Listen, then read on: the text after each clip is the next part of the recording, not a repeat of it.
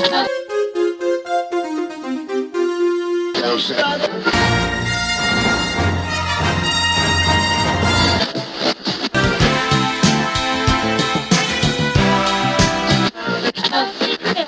Not Playing with Lex and Dan.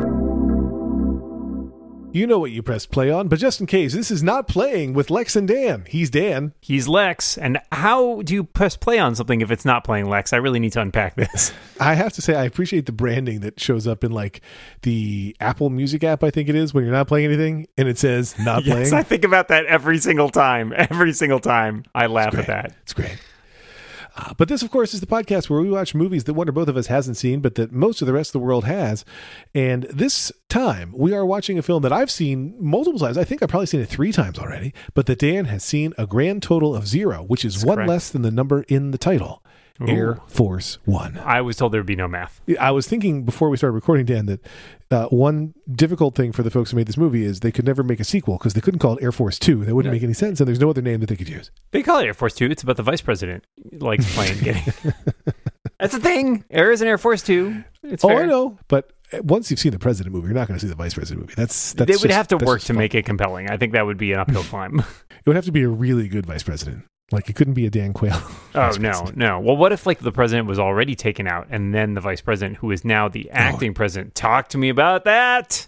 Hollywood, are you listening? You can reach us at notplaying@notplaying.notplaying.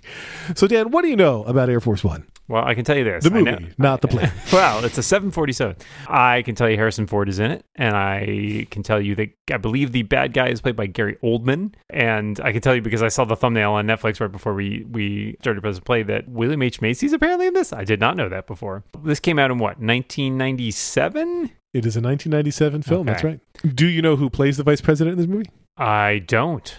Okay, cool. Okay, and I know that... Ooh, let me think for a second. I'm trying to remember who directed this movie. It's a known one. My brain is saying, like, no, that can't be right, is it? My brain is saying Wolfgang Peterson? That's correct. Your brain is right. Oh, man. How does my brain remember these things that I honestly have no conscious memory of learning? Yeah. Well, I know the general plot is like his plane gets hijacked, right? The president's plane gets hijacked. Yeah. And I know the scene at the end where he kicks him off the plane and says, "Get off my plane." Spoiler alert. Yeah, I'm sorry. I hope everybody listening to this has seen it. It's also, the movie was written by a guy named Andrew Marlowe, and I believe that you loved one of his shows because he was the creator of Castle, and I have this memory that you liked the show Castle. I did like Castle. I didn't realize he wrote this movie. Interesting. He did. Indeed, he did. Wow. That's cool. So you know a decent amount. Your brain even remembered Wolfgang was involved. How did I know that? I don't know. I should be on more trivia shows is all I'm saying. I alluded last time when we were finishing an episode that my mom has a special name for this movie. Oh, yes. That's right. The President's Plane. Is that it? That's right. Yeah. That's right. Accurate. Spoiler. But so, yeah, my mom loves this movie. She loves Harrison Ford, but she could never think of the name and calls it The President's Plane. And it's to the point now, and, she's been my mom for my entire life, but it's been to the point now where she works really hard. She's like, okay, I'm going to get it right this time. That movie is actually called The President's Plane. Like every time she cannot. And it's, yeah. So there you go. Wow. I hope she's listening. She does not listen to my work. But so you know that it's going to take place on the president's plane. You know that it involves bad guys on that plane. And you believe that you know. And because I've glanced back at the pause screen on Netflix, I also know it's 2 hours, 4 minutes and rated R. Yeah. Well, I guess it's time to watch it, Dan. Oh, okay. Well, guess what, Lex? We should tell the people out there how they can watch along with us and listen to us as we watch. That was a very convoluted way of saying that they can listen to our commentary track if they become members of The Incomparable. That's right. We have a watch-along podcast track that you can enjoy Air Force One while Dan and I talk about it. All you have to do is become a member of The Incomparable. That comes with all kinds of other perks, too. You get bootlegs, you get bonus episodes, you get other people's commentary tracks for other things, but it includes every not playing commentary track we've ever recorded, if memory serves. Which is a lot by this point. We've been doing this show for a long time. Yeah, it's worth checking out. And Dan, what do you have to do to check out Incomparable membership? It could not be easier. You go to theincomparable.com/members. You choose your membership plan, starting at just $5 a month. You sign up, and that's it. That's literally it. It could not be any easier. And once you do that, you get all your feeds for your bonus content. You get to join the Incomparable member Slack. You're already done. I swear it probably takes you less than 5 minutes to do this. And it's worth it because, boy, did we have a lot to say when we watched the movie? See, that's me predicting, because we are only about to watch the movie. We record in order. But through the magic of podcasting. That's right.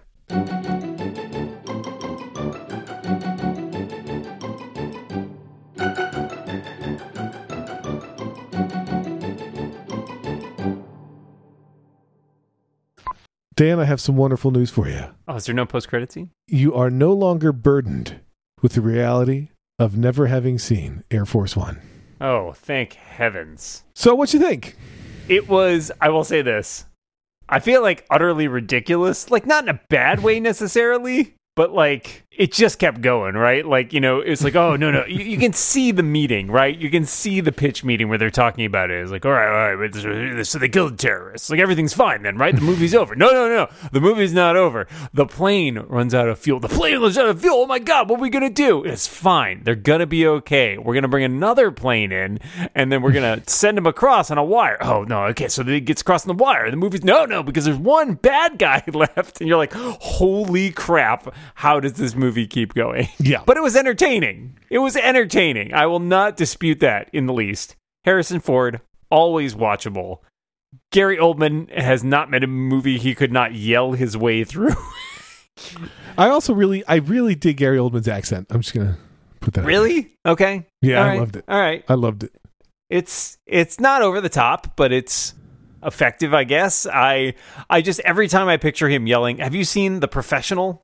No. Oh, okay. All right. That's a pretty good movie. So that's Jean Reno and Natalie Portman in one of, I think that's her first role. She's very young. And Gary Oldman is the bad guy in that movie. And there's a famous scene where they're like, who do you want us to get, boss? And he's like, who do I want you to get? Get everybody! But he like yells it really loud. He's got that Gary Oldman yelling face on. Yeah. And you're like, wow, okay. There was a movie, and we'll talk about this movie, we promise, but there was a movie that Lauren and I were so amazed by the trailers for. I think it was called The Forgotten or something like that. But like Julianne Moore was the star. Oh, yeah, okay. She wakes up one day and her kid is gone, like missing, and like she never existed and nobody will believe her. Ooh, creepy. In the film, it eventually has spoiler alert for that movie that nobody saw.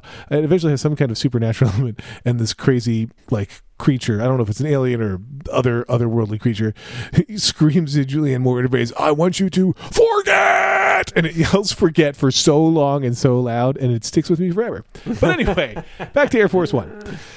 A movie like this could not have been made outside of the 90s is the way I feel about it. Like, yeah, I think that the people who made the film actually feel similarly. It is sort of the culmination of, we were talking about during our commentary, which you can of course listen to if you're an Incomparable member, about the similarities to Die Hard, obviously, right? And like Die Hard spawned a ton of different, you know, like not spin-offs, but like inspired all these other movies, right? Like, oh, Die Hard was in a building, you know, Die Hard on a boat was like, was it Speed 2? Yeah, like Speed, Die Hard on a bus. This is Die Hard on the president's plane, and instead of John McClane, it's the president.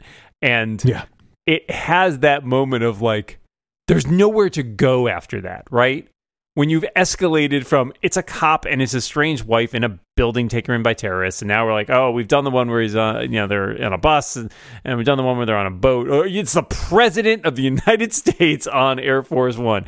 There is nowhere to go after that, right? Like the only option is like if they did a version of The Martian where Matt Damon was like captured by terrorists or something.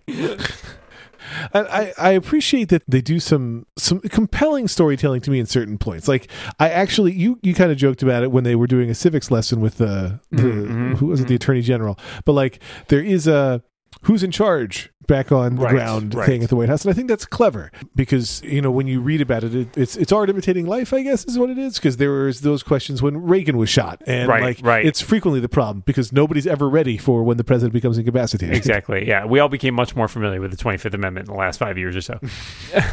One of my favorites. Yeah. The amendment, not the last 5 years. I think that it has a lot of moments, and like this is exactly the kind of movie I saw. So many of these types of movies in the 90s. I was a teenager. I was going to movies like every weekend with my friends, and I feel like I saw every movie that came out like around this era. I don't know how I missed this one, but like The Rock and Con Air and all those things. They're like the over-the-top action movies, Face Off. And this feels perfectly of a piece with all the things of that era. Although it does have, like you said, it has that like weird, the president tie-in thing is very, like, this predates The West Wing by what, 4 years or so? Yeah, and so, like, usually when you see a movie about the president, what you expect to see in large part is like the trappings of being the president, right. The important decisions, and all the joys and opulence of being president. And here, he has a really, really crappy day. Yeah, he's got very few perks. So I'm seeing as the credits scroll by, like, they got a lot of help from like the military and everything. And I gotta wonder, so this was made while Clinton was still president. Like, how do you feel about like making a movie about it? Well, the story is that the director asked, "Hey, can I see Air Force One?" And they said no. And then Harrison Ford reaches out and says, "Hey, can we see Air Force One?" And they're like, "Okay." I believe that. Nobody says no to Harrison Ford. Well, no, I mean, not even the president. Well, but like they say that Clinton loved this movie. I believe that too. For whatever it's worth, Trump said he loved this movie. Oh, no. Yep. But, I mean, it's what you want in a president, right? I mean, there are times when I think he does make some poor decisions, and we can talk about that a bit. But, like, I like that they established he's a president with, military training. So, like, there's a reason why he could potentially fight. It is interesting that, like, nobody else is ready to fight back for a while. Right. And I do feel like it's a weak choice to just have some of the bad guys be bad guys for the sake of it. Like, we understand why Gary Oldman is angry. Like, his plotline is weird, but like, fine. He's got his thing that he's mad about. But why is the other guy? I like, apparently, I'm just happen to be looking at a Wikipedia page, and they mentioned that scenes explaining Agent Gibbs' motivation for being the mole were cut from the final script. According to the director, Gibbs was a former CIA agent who lost a lot after the end of the Cold War and thus became angry with the American government and wanted revenge. He knew the terrorists from his CIA days, and so they included him in their operation. The scene was considered too long to tell and was cut for the film. I think that's a perfectly fine choice. Honestly, I would not have wasted the time on that. I would have put in a line somewhere, but like, I would not have put in like a big scene that seems ridiculous and ancillary to the plot. I'm on the Wikipedia page and I can't find this. I must find it. It's under the production section, where they also talk about taking the tour of the Air Force One and how the character of the press secretary they murder is based on the real tour guide. Which is very uncomfortable, apparently. This also feels to me a little bit like a continuation. I asked during the commentary if you had seen Patriot Games and Clear and Present Danger, which are the Harrison Ford, Jack Ryan movies. And in the books, spoiler alert for the many Tom Clancy books, like, Jack Ryan eventually becomes president.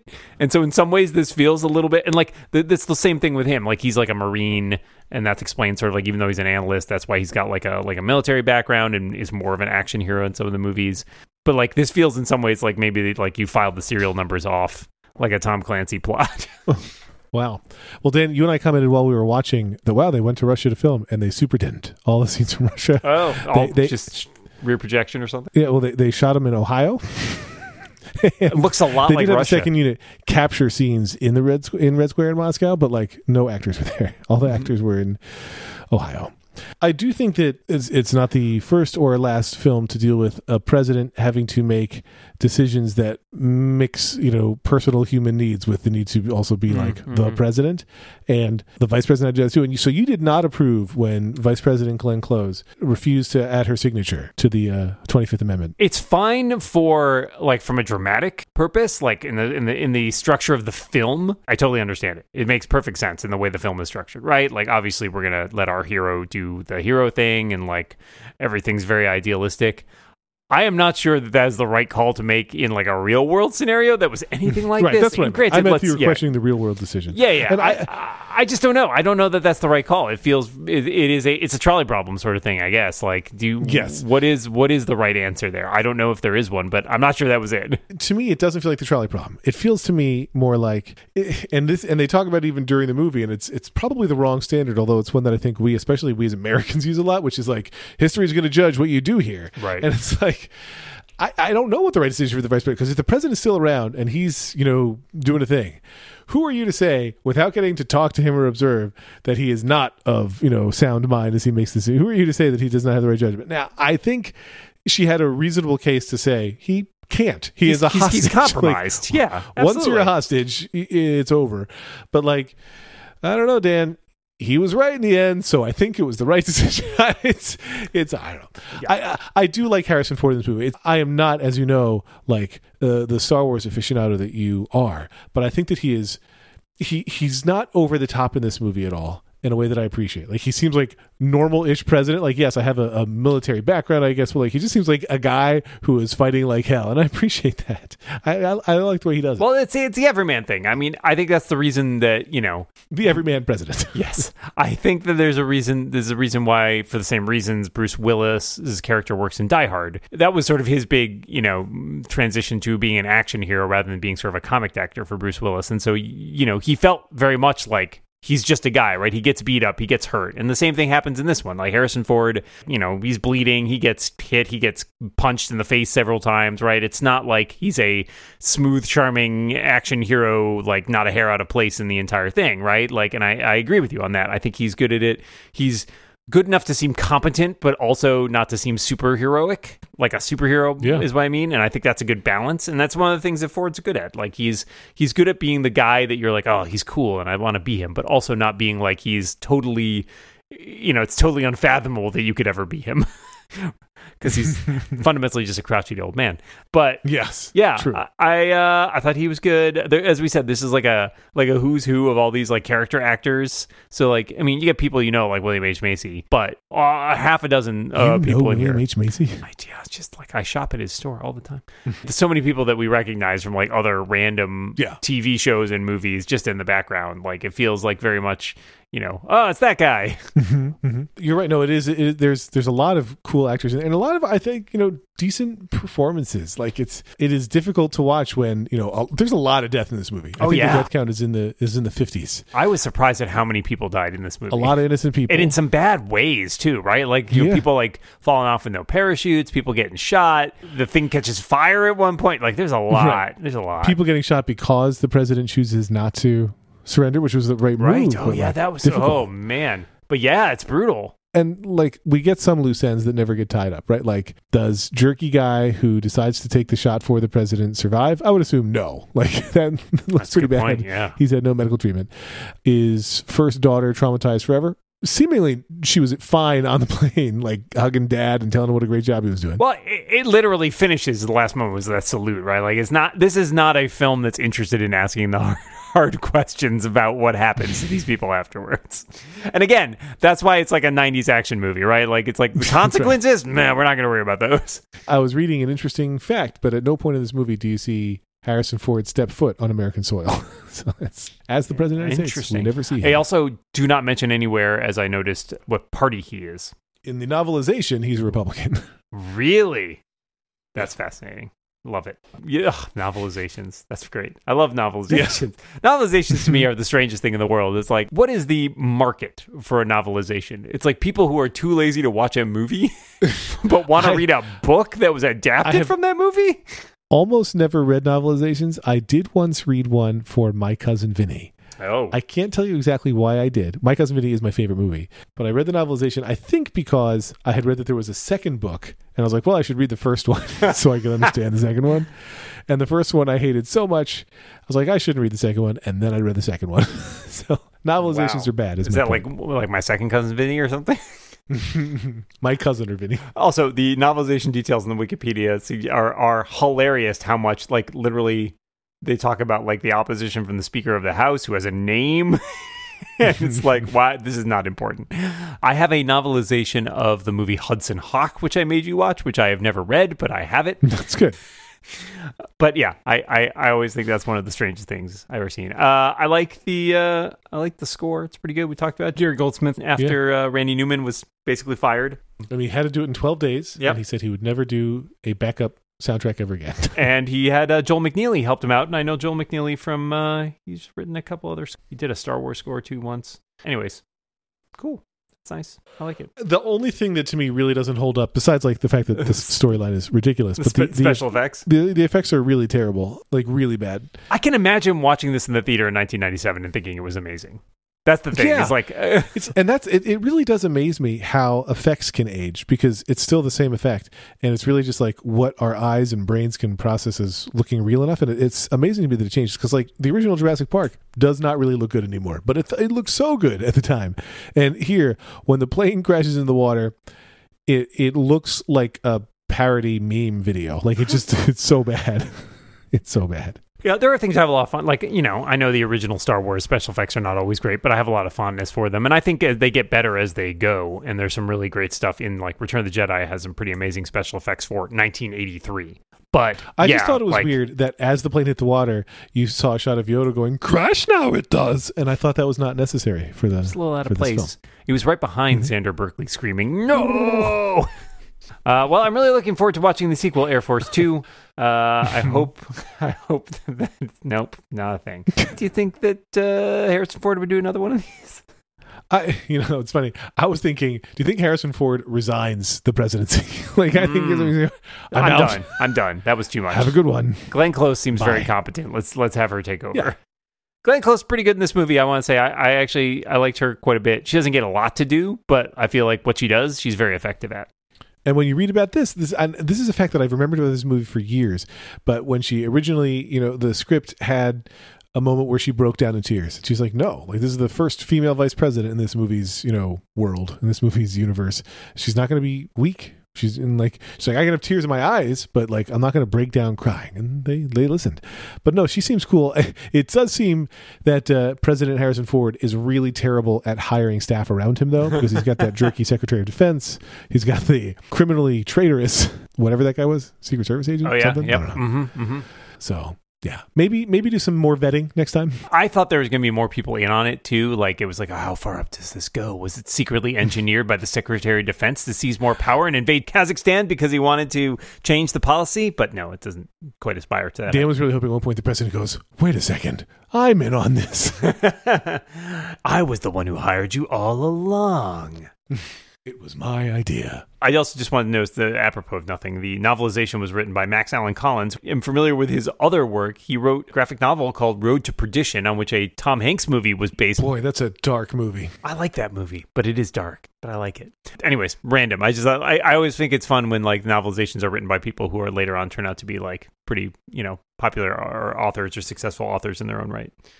Yeah. I think you've pretty much encapsulated. This is a movie that is dumb, yep, but it's fun. And it is fun. I don't think there are a lot of movies made anymore. Let me rephrase. I don't think that there are popular movies made anymore. Popular is defined as I want to see them, which is not the right definition of popular, where it's like one guy wins for everybody. Like one good guy wins for everybody. Like the Die Hard genre of film. I don't feel like there's a lot of these being made now. But this one I feel like is cute. It's funny because there's stuff that goes in a different direction, right? I think of something like John Wick, right? Which is, I've only seen one of them and it was on a plane. I haven't seen it. Yeah, but like it's the same thing, right? But it's Air Force One. But it's a revenge flick, right? So it's got a different angle to it, right? Because it's like mainly just Keanu Reeves killing a bunch of people. It's like I don't need. Right. There was one that came out earlier this year too with Bob Odenkirk, where he plays I really want to see that one. Yeah, it looked good, but at the same time, it's a one that seemed more about revenge than about like being an action movie, right? Like I don't know, it's a different cultural moment, I think, is part of it. So you see the movies. I mean, I know we watched all of these, but I feel like a movie like the Fast and the Furious movies are kind of aspiring to this. I'm not sure they quite hit the same notes, but like it has that element of still, it's ridiculous and stupid, but kind of fun, Tom, sometimes. You can feel the influence for sure. Sure. I think that this is, and I hadn't seen this movie. Like I said, as we were watching it, I think I've seen it, probably that was my 5th time, but it's been more than a decade since I last saw it. Mm-hmm. And I definitely have noticed, I don't know if it's society or if it's me or what, but like, I'm not great with like tons of death. Like these. Yeah, I agree. I think it's getting older too is part of it. Like maybe it's like feeling your own mortality or something, right. But it does hit you harder. There's a lot of people who die and like nobody gets time to grieve. I think that's my real problem. It's like they should be like, thank God the president saved. What a horrible day this is for America and the world for all those innocent lives lost. Plus the president like kills people and just moves on. And I get it. When you're the good guy and you're killing bad guys, fine. You got to just keep going. But like, I'd like to see him struggle with it, and that's not what this movie is. And I sure, get it, yeah, I'm totally with you. And like, I feel like even with video games that I play sometimes that have like a violent element or whatever. Right, when Mario jumps on a Goomba, he should weep. You should apologize. No, but I like shooter video games, and I played them for many, many years. But I definitely feel like the older I get, the less good I feel about it. and I think the same is true for a lot of action movies with like and stuff that's not terribly realistic doesn't bother me as much. But for things like action movies, it is definitely harder. Like going back and watching stuff from like the 90s or whatever, where you're just like, oh yeah, like people get murdered left and right in this movie. It's definitely more uncomfortable. So it is a weird dynamic, but I will chalk it up largely to just getting older. Oh, well, that's how it goes. I'm glad we've made Air Force One a total downer for everybody. Yay! But Dan, it was a pleasure to watch it with you. It was a pleasure to watch with you, Lex. I guess we have to figure out what we're doing next, huh? Yeah. Right now, at this moment, I'm feeling the blues, but we'll figure out what we're going to watch next time. That sounds good. We could. Well, don't feel too blue, Lex. I will be back, and we'll watch another movie together, and it'll be great. And until we come back next time, yes, Dan, go on. Keep watching the planes. Air Force One. The planes. Why do people listen to this podcast? It's just the ending. Like Air Force One, we can't land this plane. There you go.